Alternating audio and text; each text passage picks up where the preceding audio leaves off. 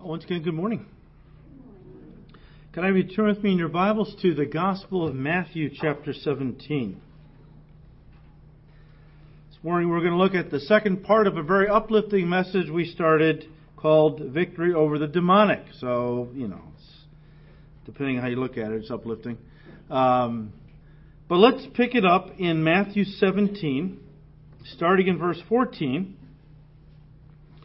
Where we read, when they had come to the multitude, a man came to him, kneeling down to him and saying, Lord, have mercy on my son, for he is an epileptic and suffers severely, for he often falls into the fire and often into the water. So I brought him to your disciples, but they could not cure him. Then Jesus answered and said, O faithless and perverse generation, how long shall I be with you? How long shall I bear with you? Bring him to me. And Jesus rebuked the demon, and it came out of him, and the child was cured from that very hour. Then the disciples came to Jesus privately and said, Why could we not cast it out? So Jesus said to them, Because of your unbelief. For assuredly I say to you, if you have faith as a mustard seed, you will say to this mountain, Move from here to there, and it will move, and nothing will be impossible for you. However, this kind does not go out except by prayer and fasting. And we've really just broken this section down into two main points. The power of Satan to enslave from verses 14 to 16. And then the power of Jesus to set free, verses 17 to 21. Now, last week we looked at the first point, the power of Satan to enslave. We saw the desperate father who had gone everywhere looking to get help for his son, but no one could help him. We saw the demon-possessed boy and what that was all about. It says he was an epileptic, but he was actually demon-possessed. The Greek word for epileptic there just means moonstruck. In that culture, they believed that if you spend too much time out at night and the moon shone in your face, you would become a lunatic, crazy. But we know the boy wasn't crazy, he had a demon. And we see the way the devil had taken control of his life and various things. He tried to kill himself constantly and was in severe pain and would cry out. It was horrible what this kid was going through. So you can imagine as a parent what that would be like, right? And then we came to the power of Jesus to set free. We saw the dynamic Savior, Jesus Christ, stepping in when He came down from the mountain to cast the demon out of this boy. And you can study this. We went over this last week, so get the CD from last week, and we studied all this in detail. After Jesus had delivered this boy from this demon, His disciples came to Him privately in verse 19 and said to Him, Why could we not cast it out? Now, in response to their question, Jesus gives a couple of dynamic principles that we all need to understand in how we might have continued victory over the devil, over his influence, over his power, which, by the way, doesn't stop once we get saved. He continues to hassle. In fact, he ratchets up his attacks, because if he can silence us, if he can condemn you to the point where you just walk away from Jesus because you feel so worthless and condemned over every time you blow it, then he can neutralize your effectiveness, shut you up, and at least you won't be a threat to his kingdom. But before we look at the principles Jesus gives here in Matthew 17 for victory over the devil, let's turn first of all to Acts 19. I want to show you another passage that we can pick up a couple of principles from. Acts 19, starting with verse 11. First of all, starts with Paul's ministry and how God worked unusual miracles by the hand of Paul, so that even handkerchiefs, that would be headbands in the Greek, or aprons, were brought from his body to the sick, and the diseases left them, and the evil spirits went out of them. Then some of the itinerant Jewish exorcists took it upon themselves to call on the name of the Lord Jesus over those who had evil spirits, saying, We exorcise you by Jesus, whom Paul preaches. Also there were 7 sons of Sceva, a Jewish chief priest, who did so. And the evil spirit, I love this, answered and said, well, Jesus I know, and Paul I know, but who are you guys, basically? Then the man in whom the evil spirit was leaped on them, overpowering them, and prevailed against them, so that they fled out of that house naked and wounded. This became known both to all Jews and Greeks dwelling in Ephesus, and fear fell on them all. And the name of the Lord Jesus was magnified. And many who had believed came, confessing and telling their deeds. Also many of those who had practiced magic brought their books together and burnt them in the sight of all. And they counted up the value of them, and it totaled 50,000 pieces of silver. So the word of the Lord grew mightily and prevailed. There's a couple of things I want to point out about spiritual victory over the devil that comes out of this passage. The first one, very basic, but that's where we have to start. And that is that there is only victory in one name, and that is the name of the Lord Jesus Christ. Now, you don't have to turn to these, but I'll let you write down the references if you want. Colossians 2:15, having disarmed principalities and powers, speaking of what Jesus did on the cross, He made a public spectacle of them, triumphing over them in it. Who triumphed over the devil and his demons? Jesus did. We read in Matthew 12, verses 28 and 29. Jesus said, but if I cast out demons by the Spirit of God, surely the kingdom of God has come upon you. Or how can one enter a strong man's house and plunder his goods unless he first binds the strong man? And then he will plunder his house. Jesus bound the strong man, Satan, at the cross. When Jesus died, and especially when He rose again, He vanquished principalities and powers. And now He is a stronger man than the strong man, Satan. Only Jesus can bind the strong man, which allows us now to go forward in the name of Jesus to take territory from the devil for the glory of God. That's what Jesus meant when He said, against my church, the gates of hell will not prevail. All because of what Jesus did. But I want you to notice that only those who make a commitment to Him, to Jesus Christ, have then been given the authority to use His name against the devil, His power. You remember in Luke chapter 10, verse 19, Jesus said, behold, I give you the authority, talking to His disciples and to all of us who are His disciples. I give you, the church, the authority to trample on serpents and scorpions and over all the power of the enemy, and nothing shall by any means hurt you. Jesus won the victory, and He's turning over the authority of that victory in His name to be used against the devil for the glory of God. Now, of course, we all remember how Mark's Gospel ends in chapter 16, starting on verse 15. Jesus said to them, to His disciples, go into all the world and preach the gospel to every creature. He who believes and is baptized will be saved. He who does not believe will be condemned. And these signs will follow those who believe. In my name they will cast out demons.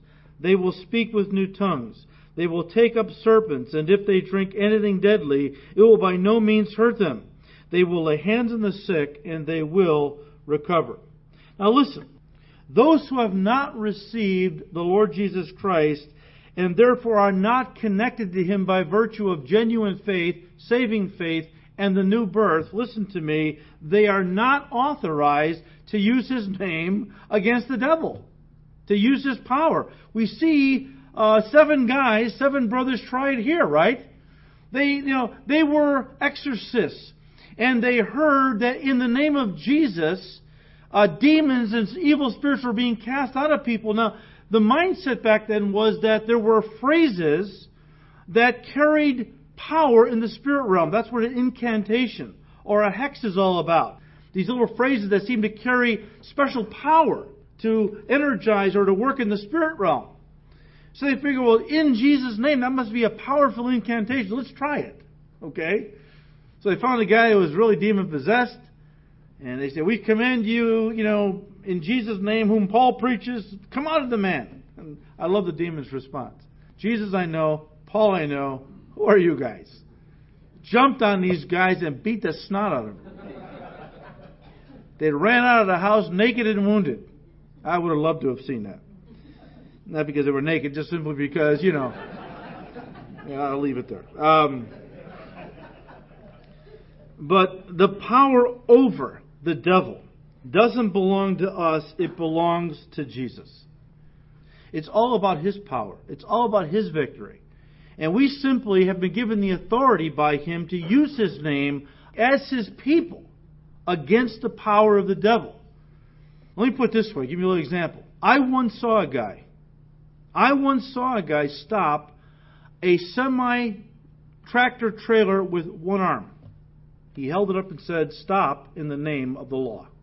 Of course, he was wearing a badge, all right? And the idea is that that man had no power, no authority in and of himself to command anyone to do anything. But because the county or the city that he worked for had invested in him their authority, now he was able, in the name of the law, to, have the authority and power to do the things that he was commissioned to do. We have no power in and of ourselves. Our name, the devil could care less about Phil Ballmeyer. Okay? He is not afraid of me at all. But when I come to him in Jesus' name, that's the name he fears. And that is the name He has given to us, Jesus Christ, to use against principalities and powers. Look, we have been promised victory. It's ours. It's not something we work towards. It's something we're working from. God has given us victory. He's promised us victory over the devil and his demons because Jesus has already won the victory. There is only victory in one name, that's Jesus. Number 2, from this passage we see the power for victory will be hindered if you open the door to evil things in your life. We read in verse 17, "This became known both to all Jews and Greeks dwelling in Ephesus, and fear fell on them all, and the name of the Lord Jesus was magnified. And many who had believed came confessing and telling their deeds. Also, many of those who had practiced magic brought their books together and burned them in the sight of all. And they counted up the value of them, and it totaled 50,000 pieces of silver."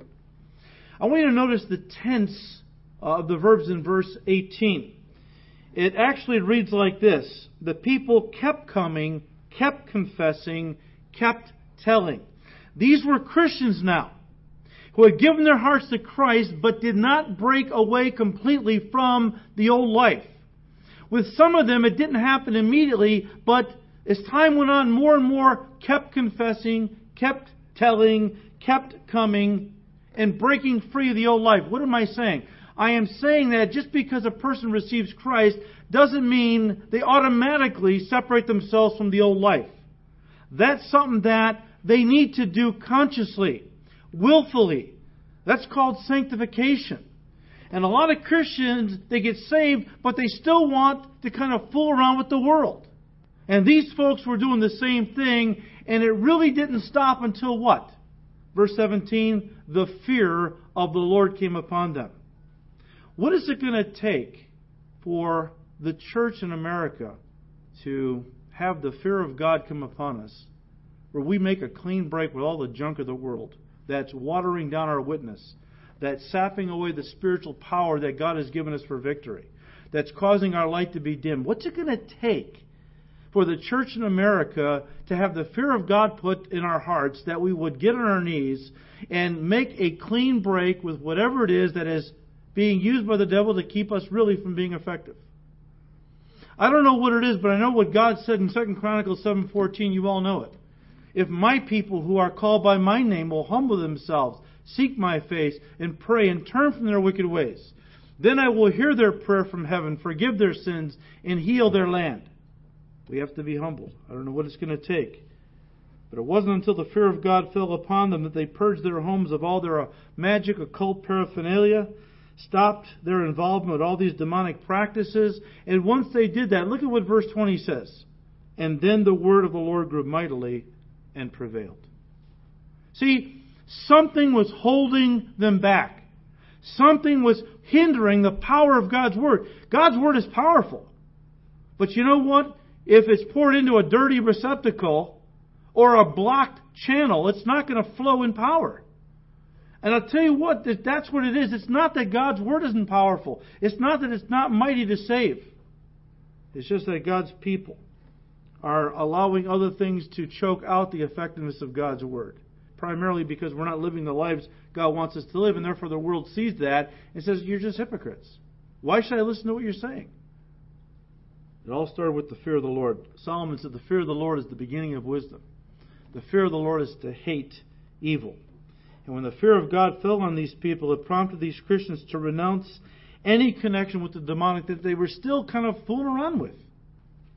They renounced the demonic by confessing and burning their books of magic, and they didn't regard how much those things were worth. They didn't try to sell them on eBay or Craigslist. Hey, Ephesus was a occult center. They could have got big money. It says here, 50,000 pieces of silver. Do you realize that's a year's wage for 150 average workers back then? That's a lot of money. They could have justified it and said, well, we'll sell it and give the money to the church. Right? No. God doesn't need our money to do His work. And He certainly doesn't want us purging our house of evil and selling it to others who then fill their house with that evil. God wants us to make a clean break from the world. And Christians today need to do the same thing as they did in Ephesus back then. We need to go through our houses. And you say, this sounds a little bit, you think, well, come on now. Do you really think that those objects and things have some spiritual connection to the spirit realm, and that's how Satan is attacking Christians? Look, it's been known for many, many centuries that spirits attach themselves to objects. That's the whole idea behind the amulets and the crystal balls and even the black cats which witches use as a medium for spirits to work through. They realize, people in the occult do that, there are such things as objects that demonic entities, or they call them spirits, can attach themselves to. And if you bring them into your homes, you're opening a door for the devil to use those very things to get a foothold. Especially if they're things that your kids watch or video games they play that are blatantly demonic. We talked about this a little bit last week. You got to go through your houses and get rid of the occult junk. The Twilight books, if they're there. The Twilight DVDs. Vampires and werewolves and Harry Potter stuff, if you still got any of that. If hopefully nobody in this church does. But, get rid of the junk. Get rid of the statues and the games. Dungeons and Dragons and Ouija boards. I mean, there are Christians who have that stuff in their homes still. And you know what? I'm a firm believer that those things are demonic in nature. And you know what? How can your house be a truly holy place if you've allowed those things to be in there somewhere? When I first got saved, last millennium, but when I first got saved, and I'm showing my age a little bit, I had a lot of albums. I don't know if you young people have ever seen an album. Maybe in a museum somewhere. But I had albums, rock albums, A lot of dark stuff, And God laid it on my heart right away. And of course, some of those albums, I don't want to get into this, you've heard of the backward masking. At our youth group many, many years ago, we talked to the kids about this, and we had one of the guys bring in a Black Sabbath album. And I had a turntable back then. And we put it on, and I began to spin the album backwards, and you would not believe what we heard. We heard Satan, Satan, Satan, 6, 6, 6. I mean, it's clear as a bell. From what I understand, that's impossible to do. Therefore, there was some kind of a demonic element with regard. And I told you last week, how many of these performers have actually sold their souls to the devil to be famous? So I just took this stuff and just trashed it. All of it, just trashed it. I could have made good money selling it. I just trashed it. I don't want to give any of that junk to anybody else. Okay? But they purged their houses of these things. And then God's Word came alive. Their families, their homes were revived. Their church revived. Look, what price are you willing to pay? What price are you willing to pay to be revived in your walk with God and in your hunger for His Word?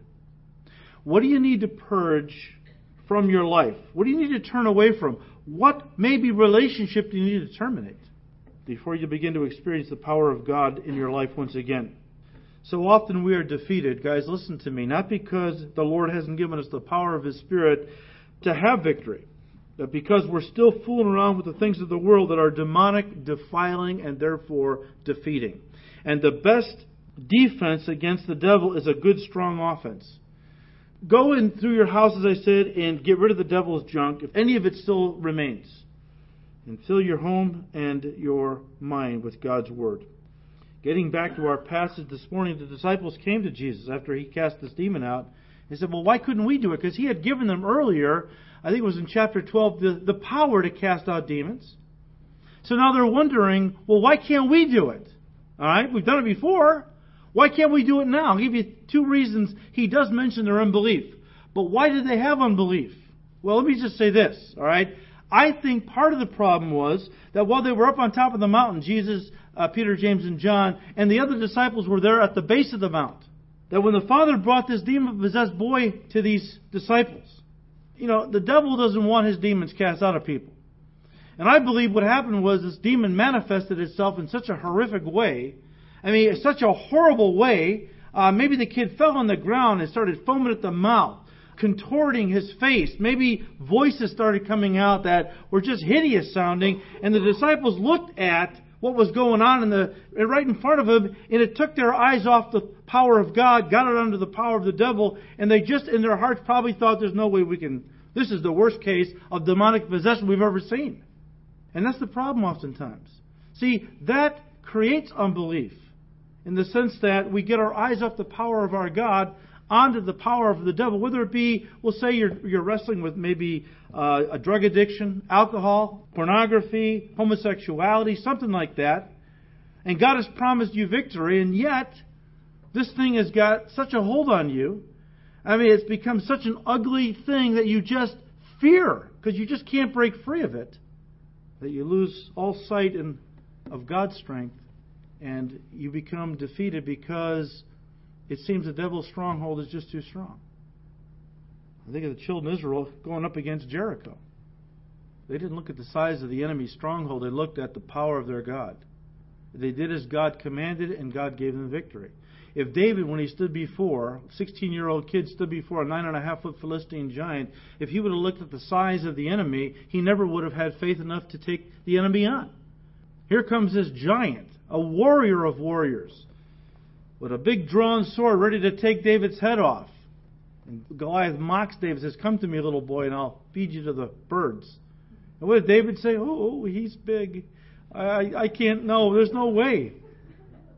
David said, look, big guy, you come to me with sword and spear, but I come to you in the name of the living God, and it is He who will deliver you into my hand. David kept his eye on the power of his God. And we have to do the same. So Jesus gives to them, and the second thing, by the way, was looking at the power of the devil. And you know what? I'm wondering if part of the problem was what Jesus took Peter, James, and John up to the mountain, and they were up there for at least a night. Because it's the next day when they came down, right? I'm wondering if the 9 guys at the base of the mountain were thinking, why do they always have to get to go? How come they always get to go with Jesus? I don't think it's fair. Maybe they were murmuring and complaining and feeling sorry for themselves. That sucks a lot of spiritual vitality out of us too, right? That's a little observation. I'm not sure it happened, but knowing human nature, I wouldn't doubt it, right? But here Jesus, in response to the disciples' question, why couldn't we cast the demon out? He gives a couple of powerful principles for having victory over the devil's influence and power in our lives. First of all, he talks about the need for genuine faith, and secondly, the power of fasting coupled with prayer. Quickly, the power of genuine faith, verse 20. Jesus said to them, you couldn't cast them out basically because of your unbelief. For assuredly I say to you, if you have faith as a mustard seed, you will say to this mountain, move from here to there, and it will move. And nothing will be impossible for you. Now, let me just stop there and say this, all right? Was Jesus talking literally here? Well, I'm not saying God can't literally move mountains. But I'm not so sure we'd ever have a situation where we needed to move a mountain literally. It's probably more accurate, and this is something that scholars have brought out, that the rabbis used to use this phrase, moving mountains, to describe, or as a way of saying, solving problems. Problems that were so big, they went beyond our abilities. And now God is the only one who can solve problems, move mountains, whatever they might be. and solve the problems that you're facing that are too big for you and me. And that's probably what the Lord had in mind here, okay? Not that He was talking about moving literal mountains, although I don't doubt God could do it for sure. But in a similar passage in Mark's Gospel, Jesus said in Mark 11, starting in verse 22, He said, Jesus answered and said to them, "Have faith in God. For assuredly I say to you, whoever says to this mountain, be removed and cast into the sea, and does not doubt in his heart, but believes that those things he says will be done, he will have whatever he says." Maybe you've heard someone say, I know I have, it's not important what you believe, only that you believe something. You know what? That's ridiculous. Of course it's important what you believe. The Bible says what you believe or who you believe in will affect where you're going to spend eternity. You can believe a lie with all your heart. It won't save you. I don't think anyone in this room doubts the sincerity and the faith of these young Muslim guys who have been taught if they blow themselves up in jihad, they're going to awake to 70 virgins, right? And when they do it, none of us doubts that they were sincere, that they really believe what they claim to believe. It's just that we know that they believed a lie. And it didn't save them, can't save them. You know, in the positive confession movement, there's a popular teaching that says, have faith in your faith. Have faith in your faith. Why do they say that? Well, because they believe that faith is a force. And that this force called faith functions according to certain laws, like electricity. And if anyone learns the laws of faith, if anyone learns how to manipulate this force called faith through these various laws, and speaking the spoken word is one of them, okay? Well, then you can tap into this force, direct it at God basically, and as one leader said, write your own ticket with God. Which is basically another way of saying, if you learn how to unlock the secrets of this force called faith, you can direct it at God, and God becomes your servant, you become His master, and you can basically get from God anything you want. They wouldn't put it that way, but that's basically what they're saying. But having faith in your faith is not only absurd, it's unbiblical. Because faith, guys, listen, only finds meaning in the object it's attached to. That's why Jesus said in Mark 11:22, have faith in what? In God. Not have faith in your faith. Have faith in God. And also why He said in Matthew 17, verse 20, He said to His disciples, for assuredly I say to you, if you have faith as a mustard seed, you will say to this mountain, move from here to there, and it will move, and nothing will be impossible for you. I don't know if you've ever had a chance to look at a mustard seed. Cindy and I were, I think, at Long Grove years ago. If you've ever been to Long Grove, they have shops and things, and they had a kitchen shop we went into, and as she was looking at pots and pans or something, I was browsing around and saw a shelf that had jars of various, herbs and spices, and there was a little bottle that had mustard seeds on it. And so I picked it up and looked, and sure enough, those rascals are pretty tiny. They're very, very small, right? And I started thinking, well, if Jesus said if you have the faith of a mustard seed, He wasn't talking about the size of your faith, obviously. He was talking about the object of your faith. He was saying, look, it doesn't require a lot of faith to work miracles because the miracles are not yours to do, it's God's. So if you have genuine faith, even a small amount, God can use it. And God can do the impossible to any servant who has faith, not in their faith, but in Him. Because again, faith only finds meaning with regard to the object it's attached to, and then only then if the object is God Himself. And I know some people at this point would say, yes, but what about the woman who was hemorrhaging? Was it 12 years? And she said, if I can only touch the hem of Jesus' robe, I will be healed. And she reached out and touched it as the crowd was thronging Him. And immediately she was healed. And Jesus turned to her and said, woman, your faith has made you well. And they said, well, see, doesn't that prove that our faith heals us? No, you have to understand something. Jesus wasn't saying that her faith was like some kind of cosmic mind power, that she directed at Jesus. He was saying that her faith in God became a conduit for the power of God to flow from God into her life, into her body to heal her, but only because God willed that she be healed. She certainly wasn't writing her own ticket with God. She certainly wasn't playing God. She certainly wasn't the master and God was her servant. Because John said in his first epistle, this is the confidence that we have in Him, that if we ask anything according to His will, He hears us. And if we know that He hears us, then whatever we ask, we know that we shall have the things that we have asked of Him. The idea is that, look, faith is important, but faith does not put me in the driver's seat no matter how much faith I have. And would you want it any other way? Good heavens, if we could muster up enough faith that we could do anything, what kind of world would that be? Okay? Do you realize the will of some imposed on others, the havoc that would be played in the lives of others because we're directing this force called faith at other people, and, it would be horrendous. Look, God is in control. God is sovereign. He uses our faith as a conduit to bring His will to the earth. That's what prayer is all about. Father, who art in heaven, hallowed be your name. Thy will be done on earth even as it is in heaven. Faith and prayer is all about asking God to allow us to be a channel through which He can bring His will to the earth. He doesn't need us. If we don't pray, He still does what He wants. But He allows us the privilege of partnering with Him in the work He wants to do. It was Oswald Chambers who said faith, true faith, biblical faith, never knows where it is being led, but it loves and knows the one who is leading. In other words, true faith trusts God.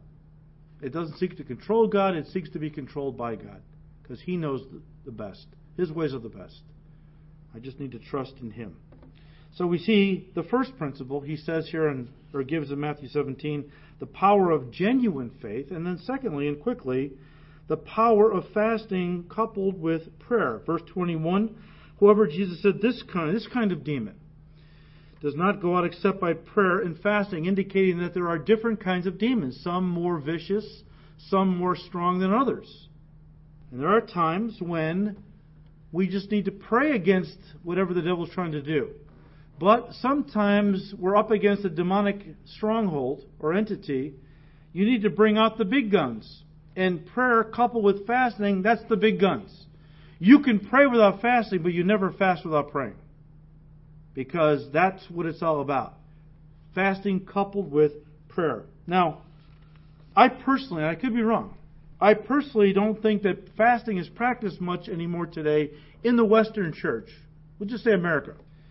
I think most Christians in this country see fasting as almost kind of a medieval, monastic practice. Some may even feel it has its roots in fanaticism. But certainly we don't need to fast today. But that simply isn't true.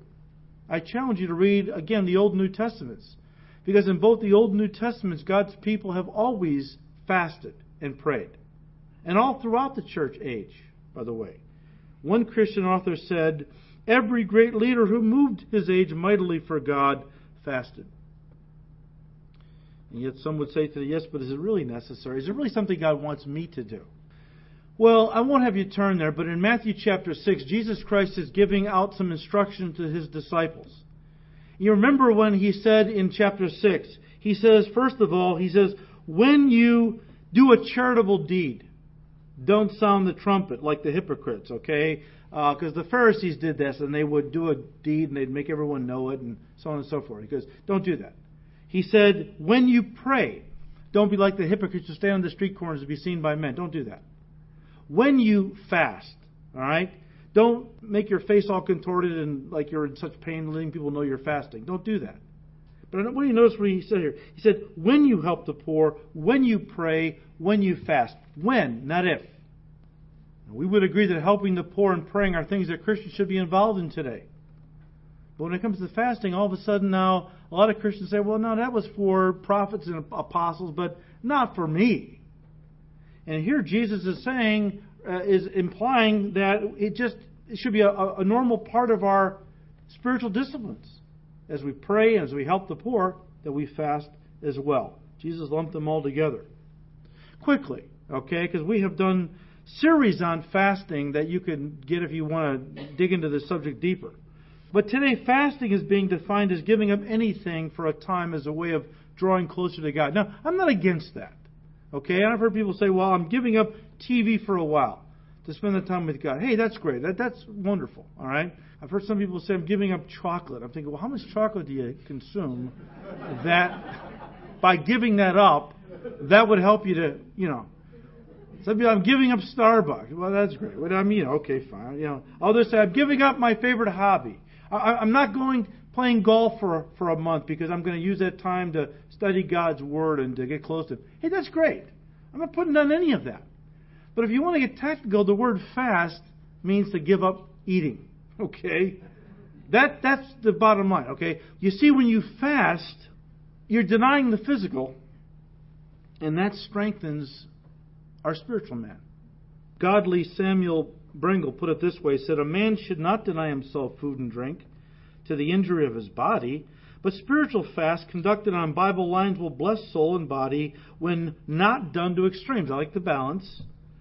Any Christian who is willing to forget his body and systematically fast and pray in the interest of his own soul and the souls of others will reap blessings which will amaze himself and all who know him. End quote. Why is it so important that we fast when we pray sometimes? Because we are locked in a battle with the enemy, who is trying to destroy our walk and neutralize our effectiveness for God. Let me read to you something I've read to you before. It's by Arthur Wallace. It comes out of his book, God's Chosen Fast. Great little book on fasting. He made this observation, and I quote, he said, in these days when the Spirit of God is moving and the power of God is being released, evil forces that have lain dormant in human breasts for years are being compelled to throw off their camouflage and manifest themselves for what they are. And folks, if we're not seeing that in these last days, I don't know what we're going to see in the future. It just seems like the occult has become mainstream. And people are wearing their involvement in the occult as a badge of honor. Occult means secret things. It's not secret anymore. It used to be secret. Now it's public. The discerning eye can recognize that many whom we meet in the path of life are oppressed by the devil, vexed by demons, bound by forces that they do not understand and from which they cannot break free. In many cases, they loathe themselves for their actions, weep with sheer frustration at their own impotence to break the chains, and pray as best they know how for deliverance.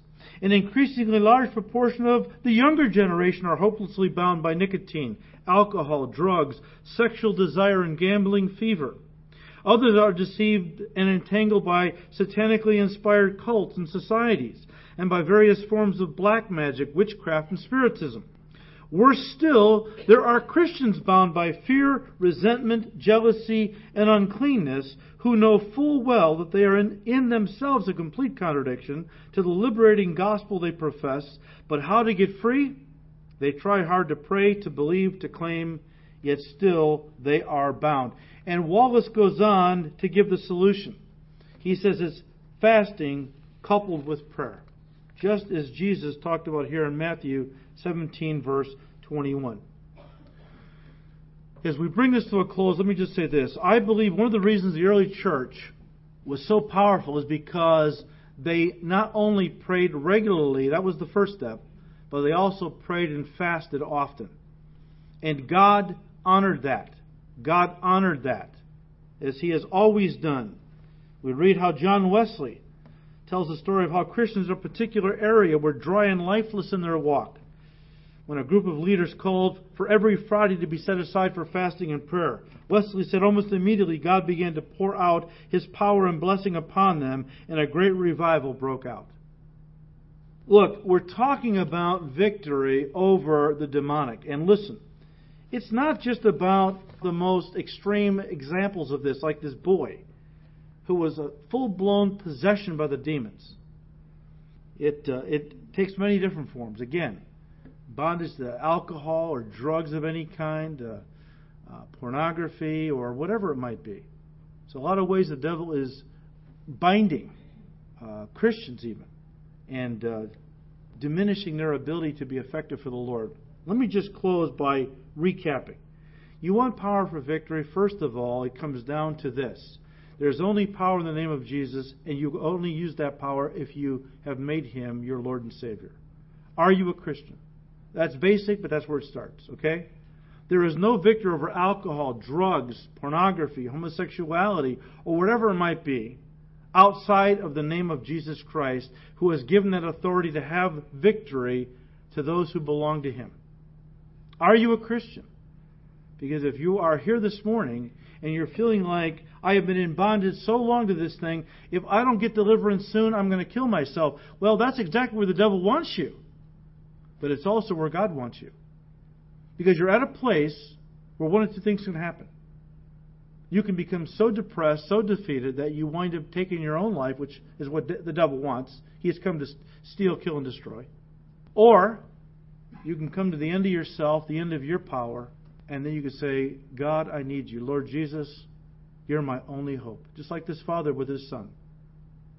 And you can receive Christ and know that the power that He gives is unlimited and will break every chain, open every prison door, smash every stronghold of the devil, but only in His name. And then secondly, when you get saved, then you begin to live a holy life for Him right away. Complete break with the old life. Not Jesus and the world. It's Jesus or the world. And we have to understand that. Because there is nothing more awesome than a holy instrument in the hands of a holy God. So often people get saved, but they don't really want to make a full break. And Jesus said, look, no man who puts his hand to the plow and looks back is worthy of the kingdom. You can't serve two masters. You've got to make, as Joshua said, choose today who you're going to serve. The gods of this world or the Lord God Almighty, but as for me and my house, we're going to serve the Lord. You've got to purge your life of the carnality and whatever evil that might, still be there. You've got to embrace genuine faith. Genuine faith. Genuine faith is not a mind power that we direct at God and get what we want from God. Genuine faith says, Lord, I trust you. Here's what I want. But if you choose not to give it, then Lord, I know you have something better. And I will rejoice in your will. I won't kick and scream and throw a little tantrum because I didn't get what I wanted, so you're not a good God, you don't love me, that kind of thing. That's what 2-year-olds do. As Christians, we need to grow up and recognize that, you know what, we lived enough of our life doing our own thing, going our own way. The Christian life is all about giving up control to God, who then takes over. And sometimes He doesn't lead me exactly where I want to go. He will lead me in the right path, not always the easiest paths, or the most likable paths, by the way. But I trust Him. That's what faith is all about, trusting God no matter what. Number 4, then you pray. And you fast at times.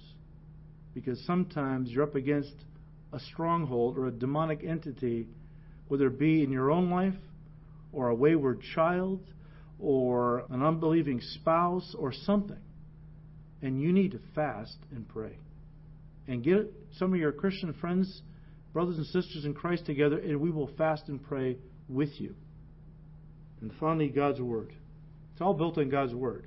You won't be able to have faith in having victory if you don't know what God has promised you in Christ. That's why it's so important to know what God has said. Because everything we believe about God, we get from His Word. And therefore, we need to know what God's Word says if we're going to draw on the resources and the promises He has given to us for victory. These things are not deep, they're very simple. But I have found that as Christians, we often stumble over the simple because we're just not doing it. And God wants us to understand, look, I've given to you everything you need for life and godliness. It all comes through your relationship with my Son, the power of the Spirit, and your knowledge of my Word. Now go do it. Go do it. And know that God has given you victory. The devil, he's going to make you think you're not free. But Jesus Christ has truly set you free. And if the Son has made you free, you are free in what? Indeed. Amen. Father, we thank you so much for your Word, Lord, because your Word tells us what you have given to those who belong to you in the way of power and promises. We know it's all through our Lord Jesus Christ, Father. He did all the work.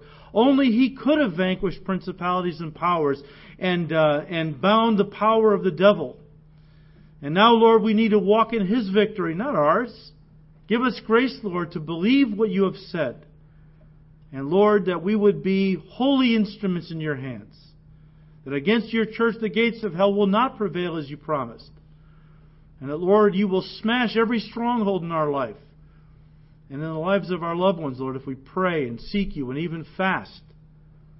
Father, victory over the demonic is not something that is a wishful thought. It's a absolute reality if we will do and believe what you have taught us to do.